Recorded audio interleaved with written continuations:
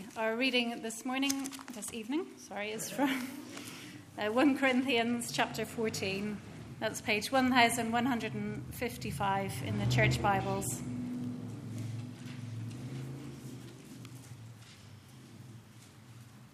It's 1 Corinthians chapter 14, and we'll be starting at verse 26.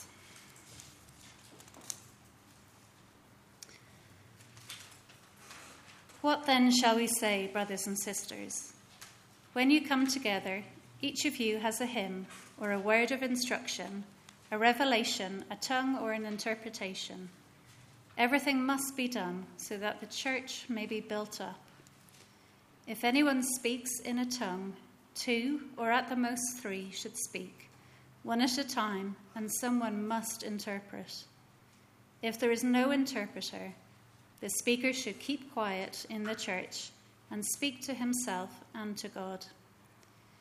2 or 3 prophets should speak, and the others should weigh carefully what is said.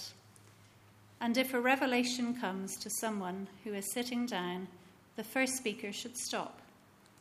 For you can all prophesy in turn, so that everyone may be instructed and encouraged. The spirits of prophets are subject to the control of prophets. For God is not a God of disorder, but of peace, as in all the congregations of the Lord's people. Women should remain silent in the churches. They are not allowed to speak, but must be in submission, as the law says. If they want to inquire about something, they should ask their own husbands at home, for it is disgraceful for a woman to speak in the church.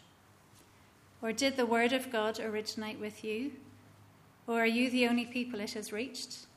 If anyone thinks they are a prophet or otherwise gifted by the Spirit, let them acknowledge that what I am writing to you is the Lord's command. But if anyone ignores this, they will themselves be ignored. Therefore, my brothers and sisters, be eager to prophesy, and do not forbid speaking in tongues. But everything should be done in a fitting and orderly way.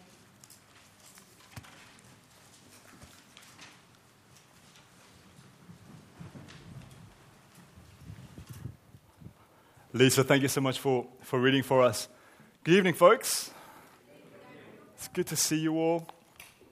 Did you see that verse 34? Women should remain silent in the churches. They are not allowed to speak, but must be in submission. If they want to inquire about something, they should ask their own husbands at home, for it is disgraceful for a woman to speak in the church. Last week, Shaq had a hard passage to preach. Do you know why I didn't preach that passage last week? Because I was on holiday. Let's pray for the Lord's help. Father, we do pray that you would help us this evening with this slightly tricky passage. Help us to see why this is here, why we need to hear this truth today here in Banstead. Father, we pray you speak through me, pray your Spirit be at work in our hearts. Call us not to be distracted by anything, and cause us to love your word and to appreciate it and to want to obey it. And we ask these things in Jesus' name. Amen. How high would you place church order in your list of things that a church must have? So when you assess if a church is healthy, how quick are you to ask, is there order in this church? It's not usually the first question we ask, is it? We're more likely to ask, what's the preaching like?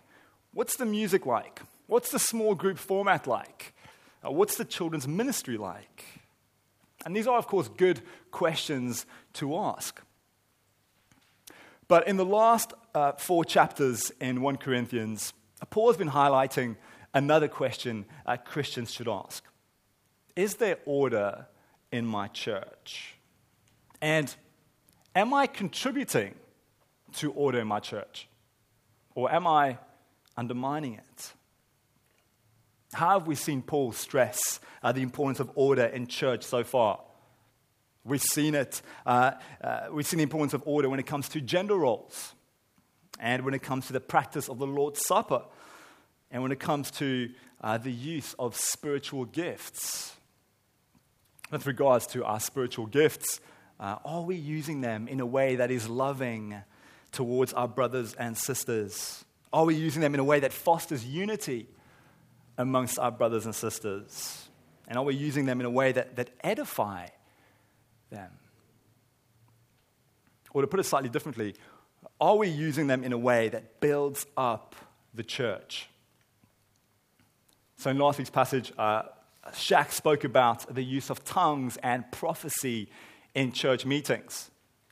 And those are gifts that Paul continues to speak about in today's passage. By the way, if you're wondering what tongues and prophecy are, I do encourage you to go and listen to Shaq's talk from last week, where he helpfully explains what they each are. So I'm not going to cover that ground again tonight. So throughout chapters 11 to 14, Paul has been stressing the importance of order in church meetings. And today he's going to wrap up this section by giving us 2 reasons for maintaining order in church meetings. And the first reason is this: order helps build up the church. Order helps build up the church. Have a look with me at verse 26. What then shall we say, brothers and sisters? When you come together, each of you has a hymn or a word of instruction, a revelation, a tongue, or an interpretation. Everything must be done so that the church may be built up. When Christians meet together, Paul says they ought to do so in a way that builds up the church. Now, you might be thinking, hang on a second, that's not entirely new. We saw that in last week's passage, didn't we? That was the key point of last week's passage. We ought to conduct ourselves in a way that builds up the church. What's slightly new about today's passage is the strong emphasis on order in church meetings and the role that it plays in building up the church. So Paul goes on to give us 3 examples of how the church in Corinth can maintain order in its meetings. Now, folks, we need to be conscious of the fact that the ways in which Paul tells the Corinthian church to maintain order, they're not exhaustive. So in verse 26, he mentions hymns, words of instruction, revelations, tongues, or interpretations. So these are things that they would have been doing in the Corinthian church. But there's nothing, for example, about prayer or the Lord's Supper. But we know from chapter 11 that Paul does expect those things, or he says that those things also form part of church services. So we mustn't think that this passage that we're reading tonight is about what to include and what not to include in our church meetings. Rather, it's here to underline the need for order when we gather. So let's look at the first example Paul gives us. Verse 27. If anyone speaks in a tongue, 2 or at the most 3 should speak, 1 at a time, and someone must interpret. If there's no interpreter, the speaker should keep quiet in the church and speak to himself and to God. What's the first way that Paul exemplifies church order? It's in how the Corinthian church practices the speaking of tongues. Now we need to remember that the Corinthian church probably thought that speaking in tongues was the coolest or most impressive gift that you could have. It seems like many were probably using this gift as a way to show off. Look at me, I can speak in tongues. I'm so spiritual. But Paul, he confronted this in last week's passage, didn't he? He said that prophecy is actually better than speaking in tongues because at least people can understand what is being said and as a result be edified. Now, this doesn't mean that Paul is somehow anti-tongues. So you may have noticed in the reading what he says in verse 39. Do not forbid speaking in tongues. So even though Paul gives us guardrails for speaking in tongues, he doesn't want us to think that Christians who have the gift should never practice it. If you have the gift, use it. But here are the guardrails. First, we shouldn't necessarily expect church meetings to have tongues. Do you notice what it says in verse 21? If anyone speaks in a tongue. Not when someone speaks in a tongue, if anyone speaks. Tongues are not an essential part of a church meeting. They're optional. Second, if tongues are spoken in a church, it should be done in an orderly way. So you shouldn't have loads of people speaking in tongues at the same time. Rather, you should have one person at a time speaking. And if you've had 3 people do it, hey, that's enough. Smash the brakes and go, okay, no more people speaking in tongues tonight. Third, you must always have an interpreter. Friends, I've been to churches where people in the front were speaking in tongues, but there was no interpretation of what was said or prayed. And the thing is, without an interpreter, Paul says that the church will not be edified by those tongues. So if there's no interpreter, only pray in tongues if only you and God can hear it. That's what he says, isn't it? Now, here at Christ Church, as far as I'm aware, we don't have any interpreters of tongues. As far as I'm aware, anyway. So this is one reason you probably won't see us speaking or praying in tongues from the front, or encouraging people to do so during our church meetings. So if you have the gift of tongues, although I wouldn't advise you not to use it, Paul says don't forbid speaking in tongues, I would encourage you to use it privately instead of publicly. Okay, so that's Paul's first example of how churches maintain order. Its use of the gift of tongues. What's the second example? Verse 29. 2 or 3 prophets should speak, and the others should weigh carefully what is said. And if a revelation comes to someone who is sitting down, the first speaker should stop. For you can all prophesy in turn, so that everyone may be instructed and encouraged. The spirits of prophets are subject to the control of prophets. As Shaq shared last week, Christians have different views on what prophecy is. I want us to run with the assumption that prophecy is the application of God's word to life. So, for instance, it's something that we do in our sermons.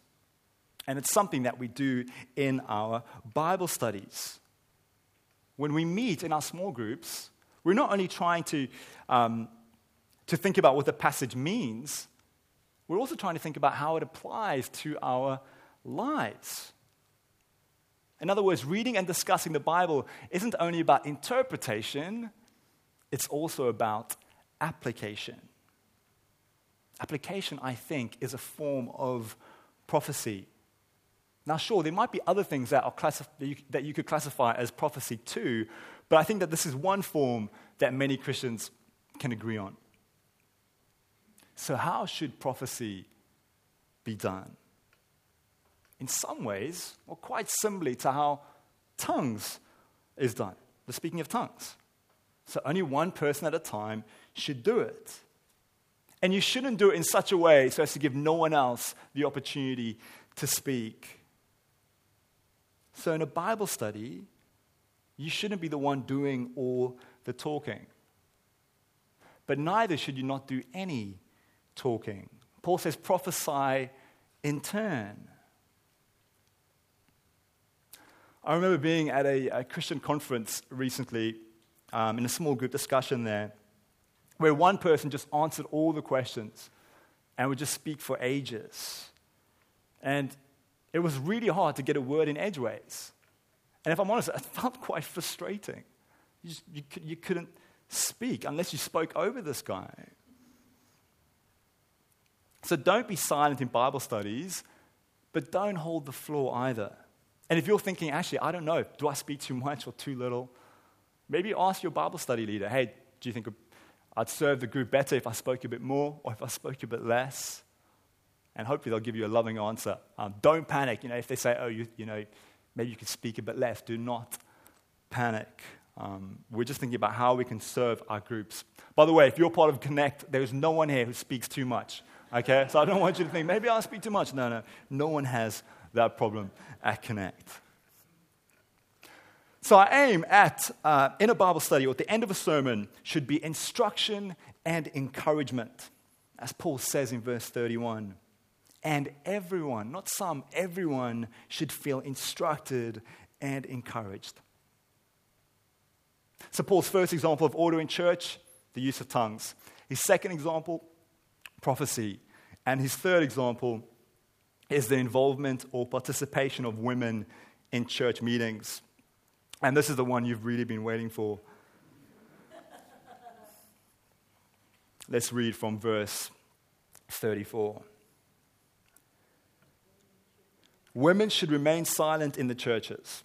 They are not allowed to speak, but must be in submission, as the law says. If they want to inquire about something, they should ask their own husbands at home, for it is disgraceful for a woman to speak in the church. I wonder how you describe those words. Sexist, chauvinistic, bigoted. They're pretty controversial today, aren't they? It's important that we bear in mind that Paul cannot here be completely forbidding women from speaking in church gatherings. He can't be doing that because back in chapter 11, he gave instructions about how women are to pray and prophesy in church meetings. So he can't be saying here that women must not open their mouths in church. So what does he mean? I'm going to be really honest. It's so hard to know for sure. It is so hard to know for sure. I looked at several different commentaries, and they all speculate different things. I think the key words for us to bear in mind are submission and the law. Submission and the law. So back in chapter 11, Paul made the argument that man is the head of woman. And he argued this based on Genesis chapter 2, where we see that Adam is the head of Eve. And Paul's point back then was that male headship isn't man's idea, but God's idea. It's part of God's created order. When Paul writes in verse 34, as the law says, he's probably again alluding to Genesis 2 and making a similar point. So in what context should a woman not speak according to Paul? In a context that undermines male headship. In a context where submission is compromised. So a woman is allowed to speak in church gatherings. She only isn't allowed to speak in a way that undermines her submission. Now, that is still super controversial today, but it's slightly less than a woman not being allowed to speak in church at all. And here's why it's still controversial. We tend to think that submission is inherently bad. And this is why, as Christians, it's so important, as Trinitarian Christians who believe in the Trinity, it's so important for us to remember that Jesus, who is God, submits to God the Father. We don't only worship God the Father, do we? We're not Jehovah's Witnesses. we worship Jesus too. We worship the Son. And you see, the Son, though he submits to the Father, is in no way inferior to his Father. Similarly, though women are called to submit, they are not in any way inferior to men. Women and men are equally valued by God. They are both made in his image. And it's really important for us as Trinitarians to get this. I think it's really hard for Jehovah's Witnesses to make sense of these verses and not conclude that women are inferior to men, because they do believe that Jesus is inferior to the Father, but we do not. Now let's return to our question. In what context should a woman not speak in church?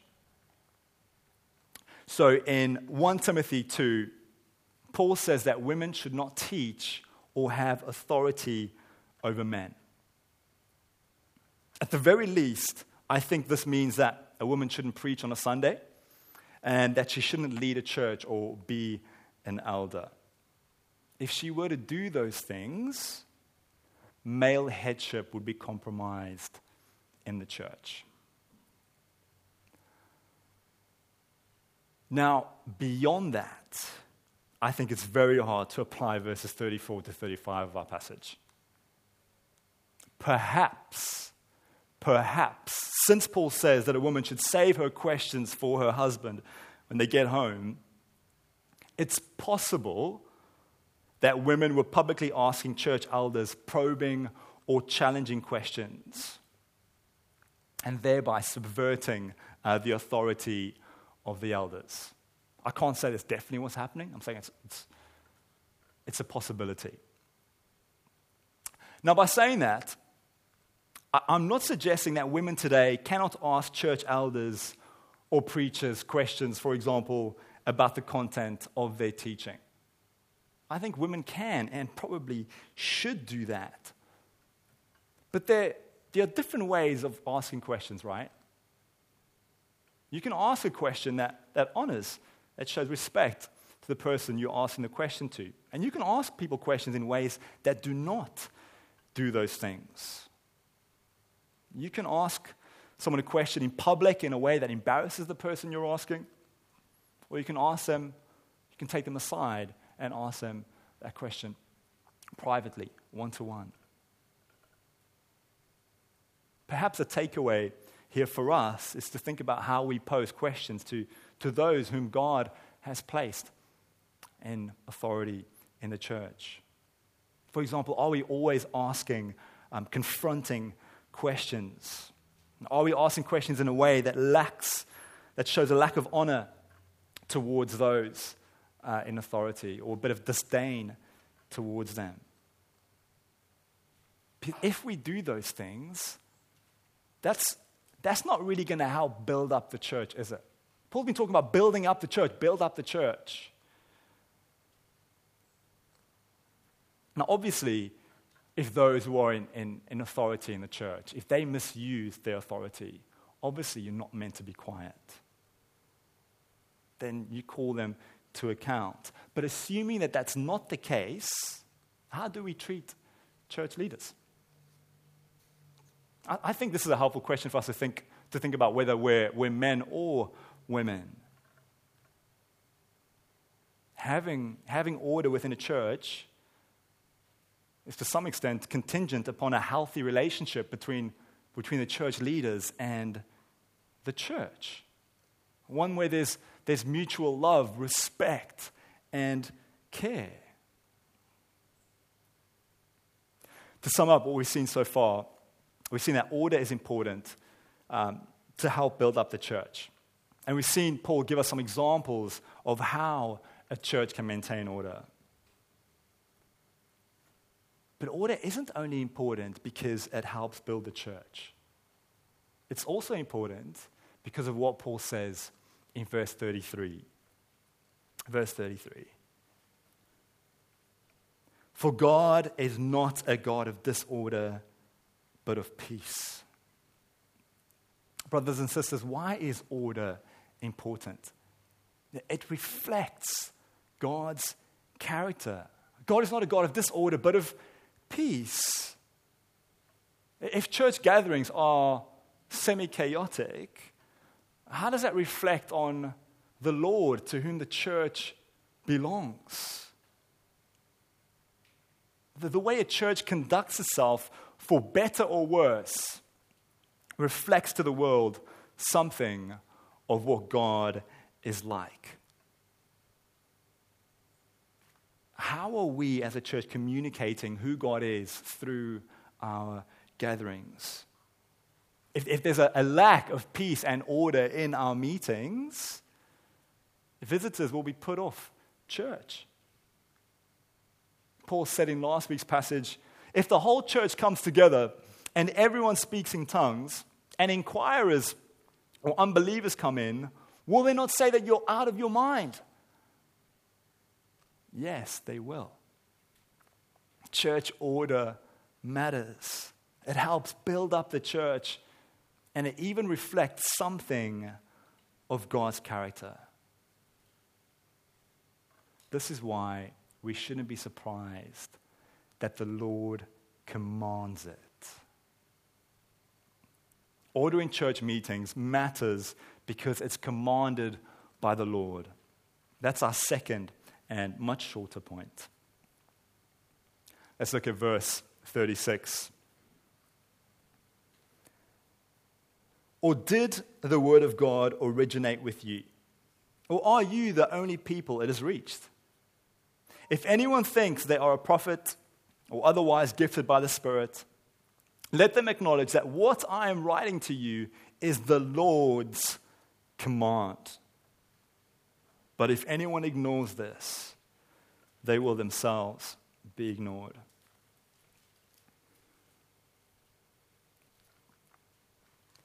Since chapter 11, Paul has been instructing the Corinthians on how to conduct themselves when they gather to worship. If the Corinthians are tempted to think that Paul's instructions on church order aren't really significant, that they're just Paul's idiosyncrasies, Paul tells them to think again. Order in the church isn't optional. Order isn't like cracked black pepper or guacamole. You only add it to your food if you like it. A church needs order more than your pizza needs black pepper or your burrito needs guacamole. A church needs order. It's an essential ingredient. Now, here's the thing that I think that the Corinthians might have thought, and I think that some churches today might think as well. I think the Corinthians would have thought that the lack of order or structure within their gatherings was actually a good thing. They may have thought that it meant that they were more spiritual. They were open to the supposed promptings of the Spirit. I think that's what some very, very charismatic churches today might think. Actually, we don't need too much order. Let's just be open to what the Spirit is going to do. Do we even need a sermon? But Paul says, no. God is a God of order, and He not only expects order, He commands it. So friends, let's not ignore what is being said here. As Paul says in verse 38, if anyone ignores this, they will themselves be ignored. Did you see the warning? If you ignore what God says, let's suppose because you don't like it or you think you know better, then you'll be ignored. You'll be ignored by God. Well, this might seem a bit harsh, but if you reject what God says, you are effectively rejecting Him as God. Instead of allowing God to call the shots, who's calling the shots? You are. So you're not living as though God is God. You're rejecting His divine authority and rule over you. So I want to close with this question. Is God God in your life? Or are you playing God? If you claim to be a Christian, but pick and choose which bits of the Bible to accept, then you need to repent and ask God to help you submit to His Word. And if you're not a Christian, when will you stop playing God and surrender your life to God's rule? When you do that, that is the only way you can be saved from yourself and from being ignored by God for eternity. Friends, the reason Jesus came to earth was so that we could go from being ignored by God to being known and loved by Him. You see, Jesus took the punishment that we all deserve for our sin, for our rejection of God. And He did that so that we could be forgiven and have eternal life with God. You can have that life if you will surrender yourself to God and trust in His Son, Jesus. I sincerely hope that you will consider doing that if you haven't already. And if you do, please do come and speak to me or speak to someone in the church and share that with them. We'd love to encourage you and pray with you in that. Let's close in prayer.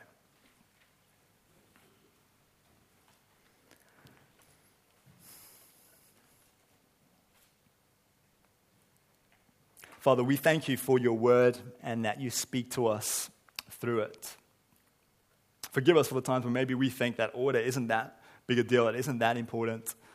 Your word seems to think it is important. You say it is important. And so, Father, we do pray that we would cherish and prioritize order and think about how each and every one of us contributes to order in the church rather than undermine it.